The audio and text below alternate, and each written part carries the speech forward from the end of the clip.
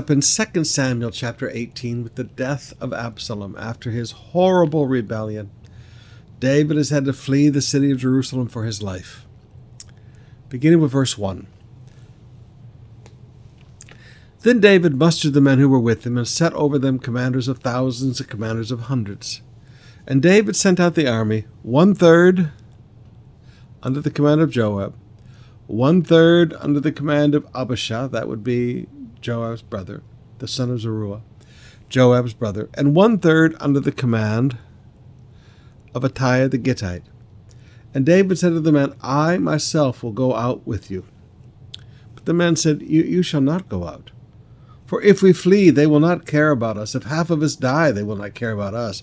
But you are worth 10,000 of us. Therefore it is better for you to send us help from the city. And David said, Whatever seems best to you, I will do.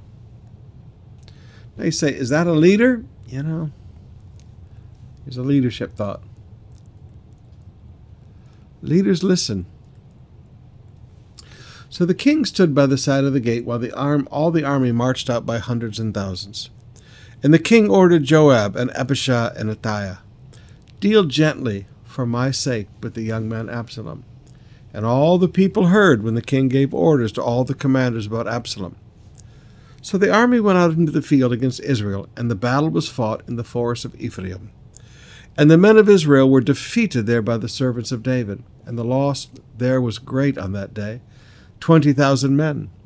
The battle spread over the face of all the country, and the forest devoured more people than the sword that day. And Absalom happened to meet the servants of David. Absalom was riding on his mule, and the mule went under a thick branches of a great oak, and his head was caught fast in the oak, where he was suspended between heaven and earth, while the mule that was under him went on. Now you say, how could that happen? Remember the vanity of his long hair that he would only cut once a year at the end of the year, and it weighed 2 talents? Okay, his vanity got him. And certain men saw it and told Joab, Behold, I saw Absalom hanging in an oak. And Joab said to the man who told him, What? You saw him? Why then did you not strike him there to the ground? I would have been glad and gave you 10 pieces of silver and a belt. But the man said to Joab, Even if I had felt in my hand the weight of 1,000 pieces of silver, I would not reach out my hand against the king's son. For in our hearing the king commanded you and Abishai and Attai, For my sake protect the young man Absalom. On the other hand, if I had dealt treacherously against his life, and there is nothing hidden from the king, then you yourself would stand aloof. So this guy knows Joab, okay? Joab was known as a very ruthless man. And Joab said, I will not waste my time like this with you. And he took 3 javelins in his hand and thrust them into the heart of Absalom while he was still alive in the oak. And the 10 young men, Joab's armor-bearers, surrounded Absalom, struck him and killed him. Then Joab blew the trumpet, and the troops came back from pursuing Israel, for Joab restrained them. There's no point. Absalom's dead. And they took Absalom and threw him into a great pit in the forest, and raised over him a very great heap of stones, and all Israel fled, everyone to his own home. Now Absalom in his lifetime had taken and set up for himself the pillar that is in the king's valley, for he said, I have no son to keep my name in remembrance. And he called the pillar after his own name, and it is called Absalom's monument to this day. Then Ahimaaz, the son of Zadok, said, Let me run and carry news to the king that the Lord has delivered him out of the hand of his enemies. And Joab said to him, You are not to carry the news today. You may carry news another day. But today you shall carry no news, because the king's son is dead. He's now, wait a minute. I violated orders. I'm not going to have somebody run and tell him that I violated orders. Then Joab said to the Cushite, Go tell the king what you have seen. And the Cushite bowed before Joab and ran. Now this is a foreigner. This is not an Israelite. Not one of the family.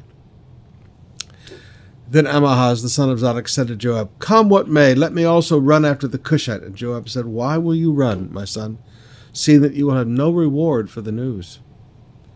Come what may, he said, I will run. And he said, Run. Then Ahimaaz ran by the way of the plain and outran the Cushite. And David was standing between the two gates, and the watchman went up to the roof of the gate by the wall. When he lifted up his eyes and looked, he saw a man running alone. And the watchman called out and told the king, and the king said, "If he's alone, there is news in his mouth." And as he drew nearer and nearer, the watchman saw another man running. And the watchman called to the gate and said, "See, another man running alone." And the king said, "He also brings news." And the watchman said, "I think the running of the first is like the running of Ahimaaz, the son of Zadok." And the king said, "He is a good man and comes with good news." Then Ahimaaz cried out to the king, "All is well." And he bowed before the king with his face to the earth and said, "Blessed be the Lord your God, who has delivered up the men who raised their hand against my lord the king." And the king said, "Is it well with the young man Absalom?" And Ahimaaz answered, "When Joab sent the king's servant, your servant, I saw great commotion, but I do not know what it was." And the king said, "Turn aside and stand here." So he turned aside and stood still. And behold, the Cushite came, and the Cushite said, "Good news for my lord the king, for the Lord has delivered you this day from the hand of all those who rose up against you." And the king said to the Cushite, "Is it well with the young man Absalom?"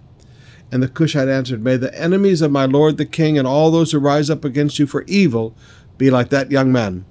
And the king was deeply moved, and went up to the chamber over the gate and wept.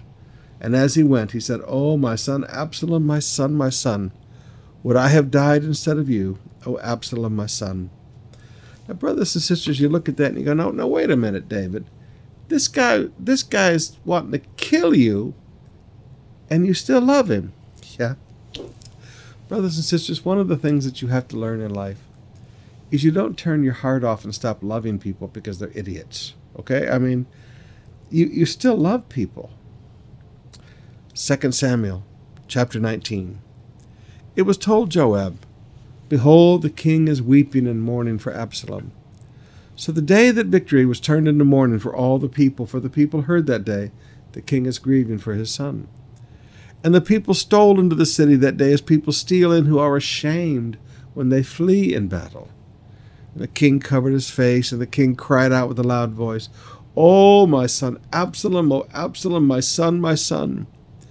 Then Joab came into the house of the king and said, "You have today covered with shame the faces of all your servants, who have this day saved your life and the life of your sons and your daughters, and the life of your wives and your concubines, because you love those who hate you, and you hate those who love you.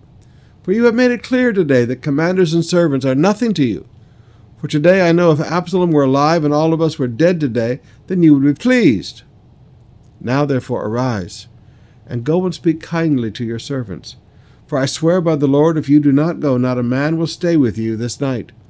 And this will be worse for you, than all the evil that has come upon you from your youth until now." Then the king arose and took his seat in the gate. And all the people were told, "Behold, the king is sitting in the gate." And all the people came before the king. Now, brothers and sisters, I don't like Joab much, okay? Here is a man who is ruthless. He kills two men in cold blood. Now he kills Absalom when he's helpless. To capture him alive would have still ended the battle, and he violated the king's orders. Personally, I think he killed him because Absalom controlled him. Remember, this is the guy that was using Joab as access to the king. And for some reason, Joab couldn't say no to this guy. This is the guy that burned Joab's field because Joab wouldn't respond to him. And Joab never brought any consequences against him for that. This is a guy who had something on Joab and was controlling him. So I don't think he killed Absalom out of concern for the king. He killed Absalom because of his own political ambitions and because of his own heart, his own selfishness. But that said, what he said to the king was true that day. Sometimes your love for the people who hurt you get in the way of serving the people who love you. Now let me say that one more time. Sometimes your love for the people who hurt you really gets in the way of the people who have loved you. You don't see Jesus weeping over Judas after he committed suicide. You don't even see Jesus talking about Judas. Jesus focused on the men who stood with him. Now this is a leadership thing, folks. This is a leadership thing. This is learning. This is learning that when people are loyal to you and they're committed to you and they sacrifice for you, you can't let your love for people who have betrayed you outweigh the love for the people who are with you. Something to remember. So let's just make a note of that. Never let love for those who betray outweigh the love of those loyal to you.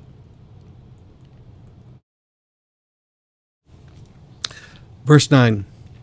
And all the people were arguing throughout all the tribes of Israel, saying, The king delivered us from the hand of our enemies and saved us from the hand of the Philistines. And now he has fled out of the land from Absalom? But Absalom, whom we anointed over us, is dead in battle. Now, therefore, why do you say nothing about bringing the king back? Now notice, we anointed over us, not God. You had to be careful when rebels convince you to make them leaders. You anoint them, not God. And David sent this message to Zadok and Abiathar the priests. Say to the elders of Judah, why should you be the last to bring the king back to his house, when the word of all Israel has come to the king? And you, my brothers, are my bone and my flesh. Why should you be the last to bring back the king? And say to Amasa, are you not bone of my bone and flesh of my flesh? God do so to me and more also, if you are not commander of the army from now on, in the place of Joab. And he swayed the heart of all the men of Judah as one man, so that they sent word to the king, return, both you and all your servants. So the king came back to the Jordan, and Judah came to Gilgal to meet the king, and bring the king over the Jordan. Now notice, consequences. Finally, there are consequences for Joab. This man who has betrayed the king's trust so many times, finally there are consequences, and there is a new commander of the armies of Israel.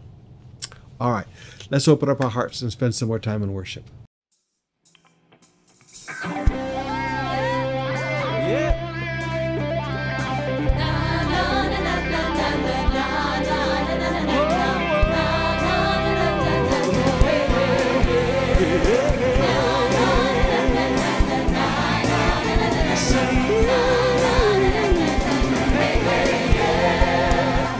Inside me there's a rumble. Our song is starting to rise. I feel my peace start to crumble. I'm sensing trouble's demise. I won't hold it back, I can't keep it in. The song is restored and we'll sing it again. Come on and raise the roof with a shout. Find a praise and let it out. We've got a reason to rejoice, so let's get joyful and make some noise. Let's make some noise.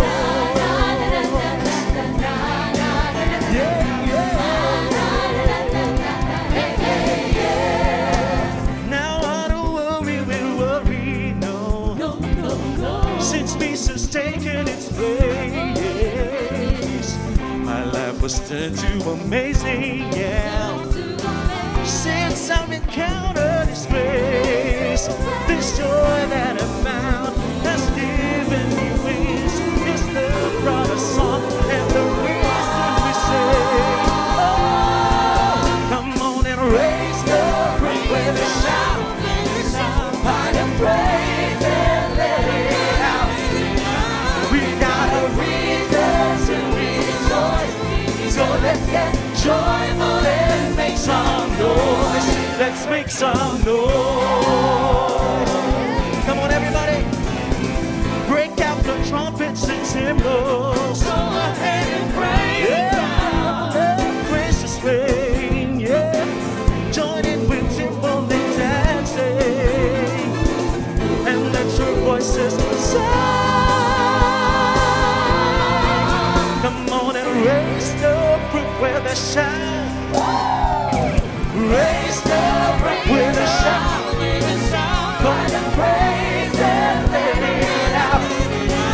We got a reason to rejoice. So let's get joyful and make some. Let's get joyfully. Raise the fruit where they shine. Come on and let it out. We got a reason to rejoice. Joyful and make some. Joyful and make some noise. Let's make some noise. Hey, hey, yeah. Let's make some noise. I got a reason to praise the Lord. Yeah.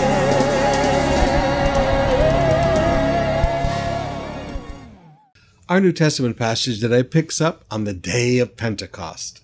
Acts chapter 2, beginning with verse 1. When the day of Pentecost arrived, they were all together in one place. Now let's define all. There were 500 at the ascension. There's 120 in the upper room. Now here's my question. Where are the 380? I mean, you have to look at it. Where are the 380? They all heard the command to remain, but only 120 did. I wonder how many Christians miss being a part of some powerful supernatural event because just like the 380, they don't know how to be patient in their obedience. Patiently obey. Patient obedience is necessary. Not just obedience, patient obedience. And suddenly there came from heaven the sound of a mighty rushing wind, and it filled the entire house where they were sitting. And divided tongues as a fire appeared to them and rested on each one. So you have like a pillar of fire, and then the pillar of fire divided into all these 120 individual tongues. Now, I want you to understand the significance of this. In the Old Testament, at the dedication of the tabernacle and at Solomon's temple, the fire fell one time, and then they were to keep the fire burning. This signified the acceptance of the temple by God. This is why we don't see tongues of fire today. Now, the pillar of fire that came down and then broke into these individual tongues shows that the church is now the New Testament temple. And the individual tongues show that the believer is now the New Testament temple. And both of these have been accepted. Now, we talk a lot about we are the temple of God. This shows that as a believer, we have been accepted by God as His temple. That the fire fell down once, and now we are to keep the fire burning. And they were all filled with the Holy Spirit and began to speak in other tongues as the Spirit gave them utterance. Nobody taught them this new language. Nobody taught them what to say. The Spirit gave them the words. Now there were dwelling in Jerusalem Jews, devout men from every nation under earth, or under heaven. Now why? Because this is the feast of Pentecost.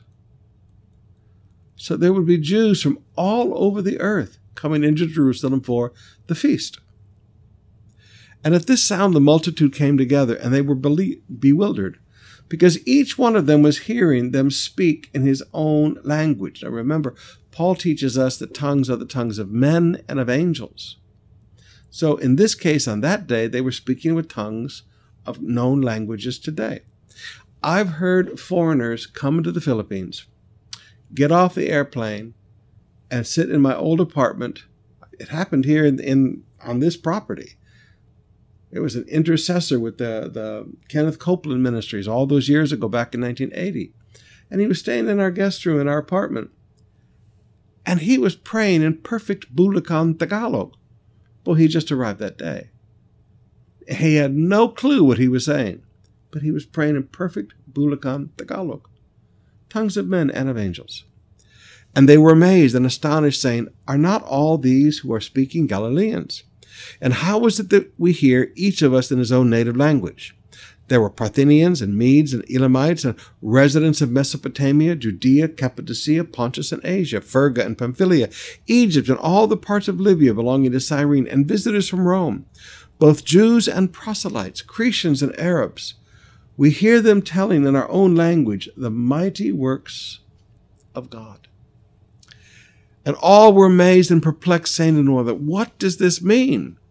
But others were mocking. You know, today there are still people that mock the baptism of the Holy Spirit and speaking in other tongues. They were mocking, saying, "They're filled with new wine." But Peter, standing with the 11, now here's a great leadership truth, standing with the 11 stood with Peter. They stood together. Leadership stands together. Lifted up his voice and addressed the men of Judea and all who dwell in Jerusalem. Let this be known to you, and give ear to my words. These people are not drunk as you suppose, since it's only the 3rd hour of the day. This is what was uttered through the prophet Joel. All right, so he uses Scripture to explain. When people criticize the move of God, you use Scripture to explain. And in the last days it shall be, God declares, that I will pour out my Spirit on all flesh, not just believers. Your sons and your daughters shall prophesy. Your young men shall see visions, and your old men shall dream dreams. Even on my male servants and female servants. In those days I will pour out my Spirit, and they shall prophesy. Now notice, sons and daughters. There's no, forgive me, this thing that women are not allowed to speak is really taking Paul out of context and totally misrepresenting. Here, even on the day of Pentecost, women were speaking in other tongues. Women were declaring the things of God. Male and female servants, and they, male and female, shall prophesy. Wow. This complementarianism doctrine that some of our Baptist brethren are wanting to spread, where women should be silent and be in submission to their husbands and, never say anything. And I believe that wives should be submissive to their husbands. But I also believe that God will put his hand on a woman and she can prophesy. And I will show wonders in the heaven above and signs in the earth below, blood and fire and vapor of smoke, and the sun shall be turned to darkness, and the moon to blood before the day of the Lord comes, the great and magnificent day. And so it shall come to pass that everyone who calls on the name of the Lord, everybody who calls on Jesus, everyone who calls on Jesus shall be saved. Men of Israel, hear these words.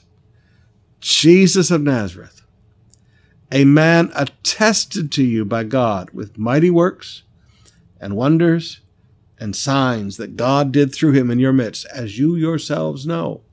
He said, hey, I'm not telling you something you don't know about. He said, you saw the miracles Jesus did. This Jesus delivered up according to the definite plan and foreknowledge of God. You crucified and killed by the hands of lawless men. You used others. You used others to do your dirty work. God raised him up, loosing the pangs of death, because it was not possible for him to be held by it. I love that. This is one of my little list. Things not possible. This is one of my lists. For David says concerning him, I saw the Lord always before me, for he is at my right hand, and I may not be shaken.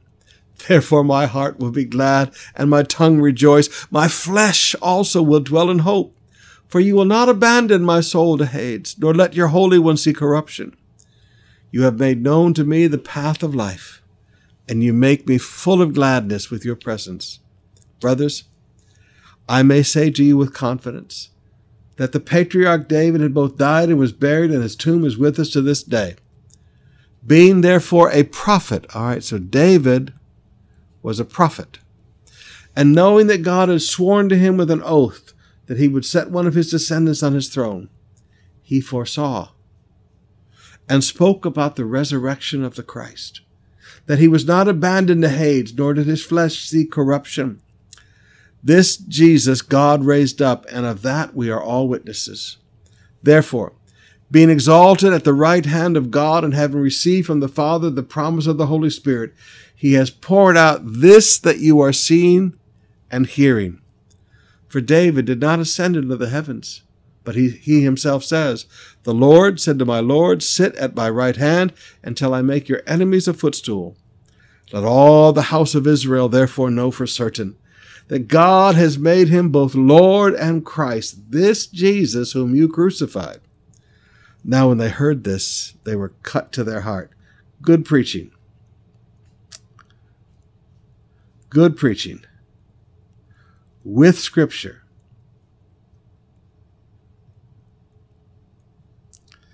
Touches the heart.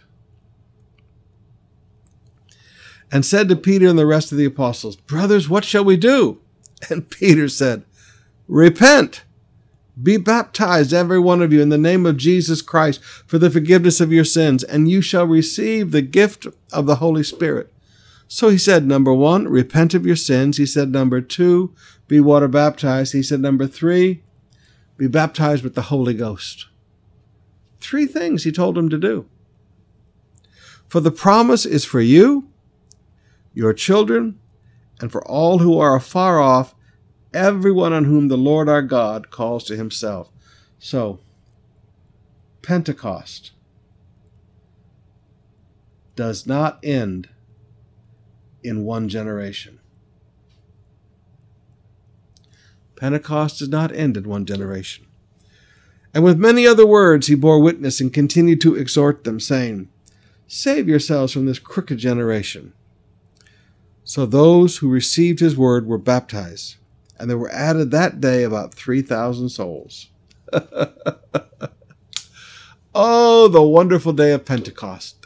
We better hurry up, though, because we're going to run out of time if we're not careful.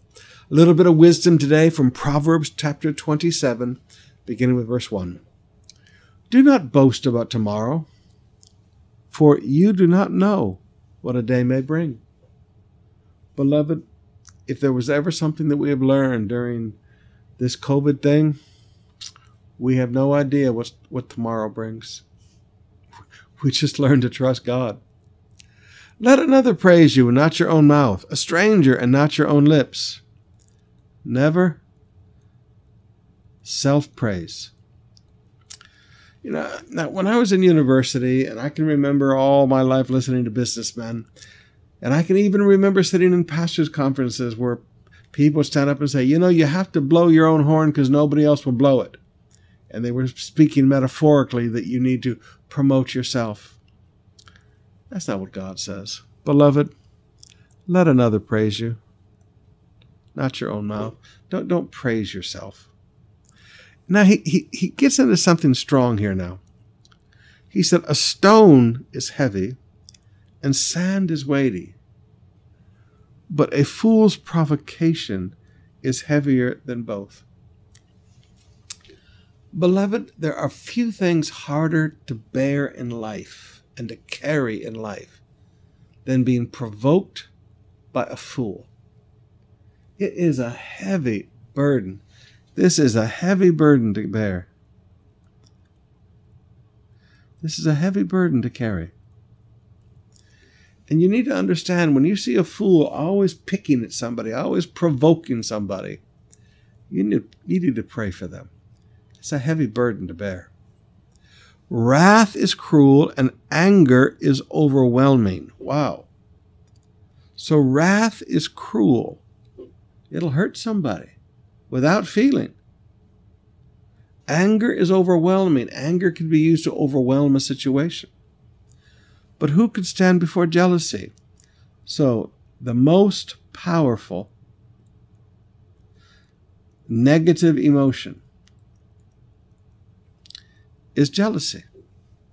Jealousy is more powerful than wrath. Jealousy is more powerful than anger. The jealousy may never be spoken. Wow. You need to meditate on that today. The most powerful negative emotion is jealousy. Better is an open rebuke than hidden love. Hidden love is painful, brothers and sisters. Faithful are the wounds of a friend. When a friend comes up and corrects you, not criticize you and mock you, but provoke you, but correct you. Profuse are the kisses of an enemy. You know, sometimes I sat down with some young pastors one time, and they were very upset, and they said, Pastor Summerall, I don't understand this person who betrayed me. And they said, they're always telling me how much they love me. I said, you know, the more somebody tells me that they love me, now I'm not talking about my wife or my family, but the more somebody keeps, oh, I love you, Pastor. Oh, I love you, Pastor. Oh, I love you, Pastor.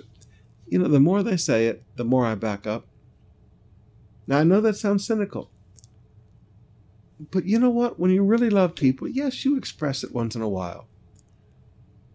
But when you don't go over, when people are going overboard, I remember one guy kept telling me, I love you, Pastor. I love you, Pastor.